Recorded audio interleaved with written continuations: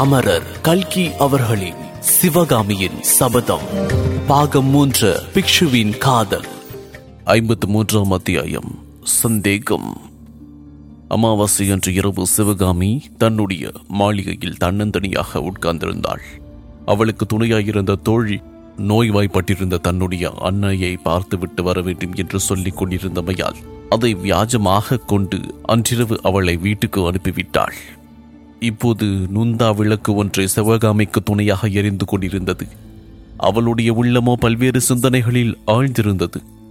மாமல்லர் வரப்போகின்றார் என்று எண்ணிய போது எல்லாம் அவளுடைய இருதயம் மேலெழும்பி வந்து தொண்டையை அடைத்துக் கொண்டது.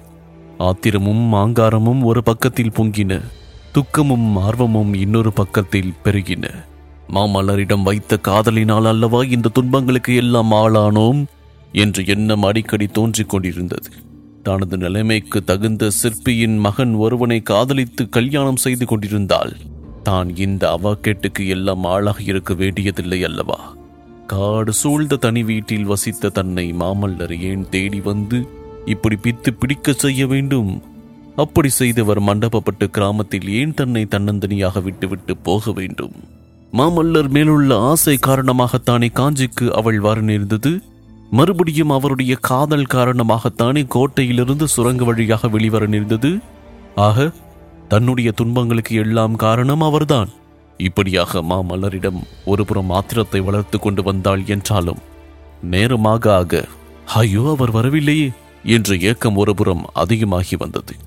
அர்த்த ராத்திரியில் சிவகாமி ஆழ்ந்த சிந்தனையில் இருந்த போது திடீர் என்று அவள் எதிரில் தாடியும் மீசையுமான முக தோற்றமுடைய இருவரை கண்டதும் திகிலடைந்தவளாய் நிமிர்ந்து உட்கார்ந்தாள்.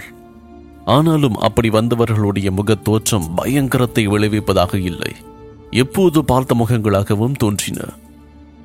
யார் நீங்கள்?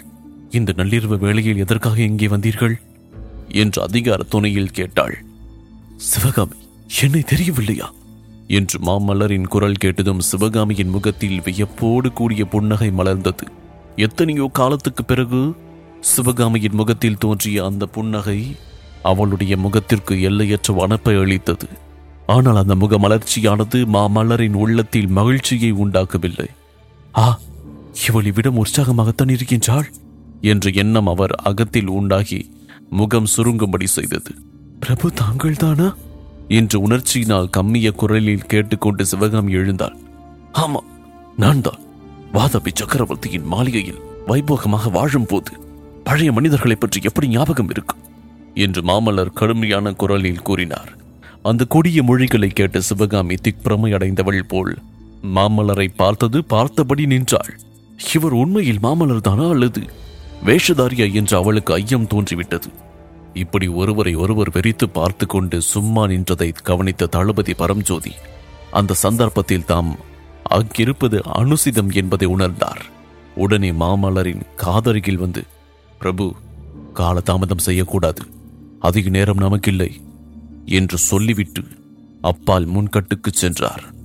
பரம்ஜோதி மறைந்த பிறகு மாமல்லர், ஓஹோ, இன்னும் ஞாபகம் வரவில்லை போலிருக்கின்றது. போனால் போகட்டும். உன் தந்தையை ஆயனரையாவது ஞாபகம் இருக்கின்றதா சிவகாமி? ஆடல் பாடல் வினோதங்களில் அவரையும் மறந்து விட்டாயா என்றார். சிவகாமியின் புருவங்கள் நெறிந்தன, கோபத்தினால் சிவந்த கண்கள் அகல விரிந்தன, இதழ்கள் துடித்தன. உள்ளத்தில் பொங்கி வந்த கோபத்தை எல்லாம் பெருமுயற்சி செய்து அடக்கிக் கொண்டு, இளவரசி, என் தந்தை சௌக்கியமாக இருக்கின்றாரா? எங்கே இருக்கின்றார்? எப்படி இருக்கின்றார் என்று கேட்டாள். ஆம், ஆயனர் சௌக்கியமாக இருக்கின்றார். கால்களில் ஒன்று முறித்து ஏக புதல்வியை இழந்தவர் எவ்வளவு சௌக்கியமா இருக்கலாமோ அவ்வளவு சௌக்கியமா இருக்கின்றார். சிவகாமி எங்கே, என் அருமை மகள் எங்கே என்று வந்தவர் போனவரை எல்லாம் கேட்டுக்கொண்டிருக்கின்றார். சிவகாமி, புறப்படு, போகலாம். சிவகாமியின் கண்களில் நீர் ததும்பியது. ஆயினும் அவள் மாமல்லரோடு புறப்படுவதற்கு யத்தனம் செய்வதாக காணவில்லை. சிவகாமி, ஏன் இப்படி நிற்கின்றாய்? உன் தந்தையை உயிரோடு காண விரும்பினால் உடனே புறப்படு என்றார் மாமல்லர். இன்னமும் சிவகாமி அசையாமல் சும்மா நின்றாள். இது என்ன சிவகாமி, காஞ்சிக்கு வர உனக்கு இஷ்டமில்லையாக? அப்போதே சந்தேகித்தேன், அது உண்மையாயிற்று என்று மறுபடியும் மாமல்லர் குத்தலாகச் சொன்னார். சிவகாமியின் மௌனம் அப்போது கலைந்தது. பிரபு, என்ன சந்தேகித்தீர்கள் என்று கேட்டாள். அதை பற்றி இப்போது என்ன? பிறகு சொல்கின்றேன். என்ன சந்தேகித்தீர்கள்? சொல்லுங்கள் பிரபு. இப்போதே சொல்ல வேண்டுமா? அவசியம் சொல்ல வேண்டும். வாதாபி சக்கரவர்த்தியின் மாளிகையில் சுகபோகத்துடன் வாழ்ந்தவர்களுக்கு என்னோட புறப்பட்டு வர இஷ்டமாயிராது என்று சந்தேகித்தேன். இதை கேட்டதும் சிவகாமி சிரித்தாள். நள்ளிரவு நேரத்தில் அந்த சிரிப்பின் ஒளி மாமல்லரின் காதுக்கு நாராசமாயிருந்தது.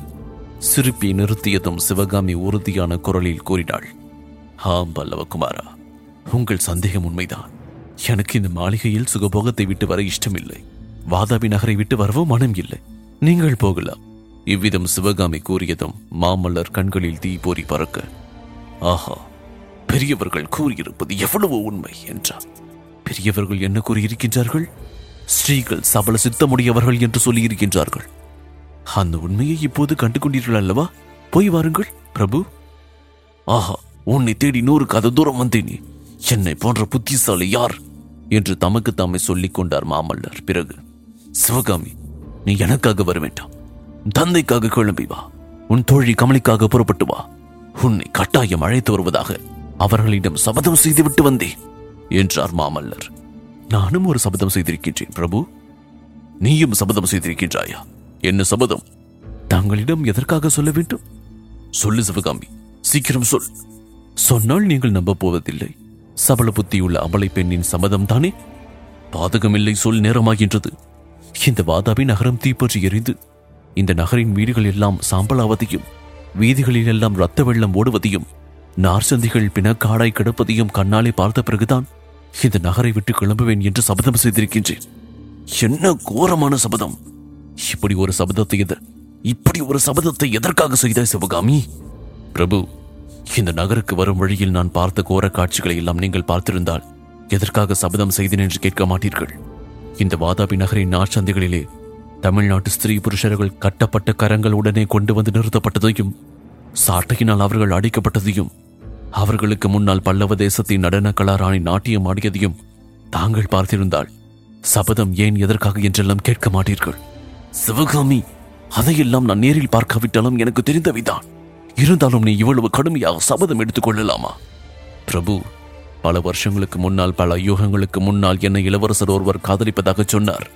என்னை தமது பட்ட மகிழ்ச்சியாக்கிக் கொள்வதாக வாக்குறுதி கூறினார். என்னை ஒரு நாளும் மறப்பதில்லை என்று வேலின் மேல் ஆணையாக வாக்களித்தார். தாமரை குளக்கரையில் பூரண சந்திரனின் நிலவில் இந்த ஜென்மத்திலும் எந்த ஜென்மத்திலும் நீயே என் வாழ்க்கை துணைவி என்று சத்தியம் செய்தார். அவர் சுத்த வீரர் என்றும் சொன்ன சொல் தவறாதவர் என்றும் நம்பியிருந்தேன். அந்த நம்பிக்கை காரணமாகவே அத்தகைய சபதம் செய்தேன் என்று சிவகாமி கம்பீரமான குரலில் கூறி மாமல்லரை ஏறிட்டு பார்த்தாள். அந்த பார்வை கூறிய வேளை போல் மாமல்லருடைய நெஞ்சிலே பாய்ந்து அவரை நிலை குலைய செய்தது. இதன் தொடர்ச்சியை 54ஆம் அத்தியாயம் விபரீதம் இதில் தொடர்ந்து கேட்கலாம். இக்கதையினை உங்களுக்காக வாசித்து நான் DJ முருகா. உங்கள் கருத்துக்கள் மற்றும் விமர்சனங்களை Facebook மூலமாக தெரிவிக்க facebook.com/murugan.radio மற்றும் Instagram ஹேண்டில் murugan.dj. மேலும் 5 நட்சத்திர மதிப்பெண் வழங்கிட Android மற்றும் Apple ஸ்டோரில் southradios.com என்ற செயலியை தரவிறக்கம் செய்யுங்கள். மீண்டும் சந்திப்போம். நன்றி, வணக்கம்.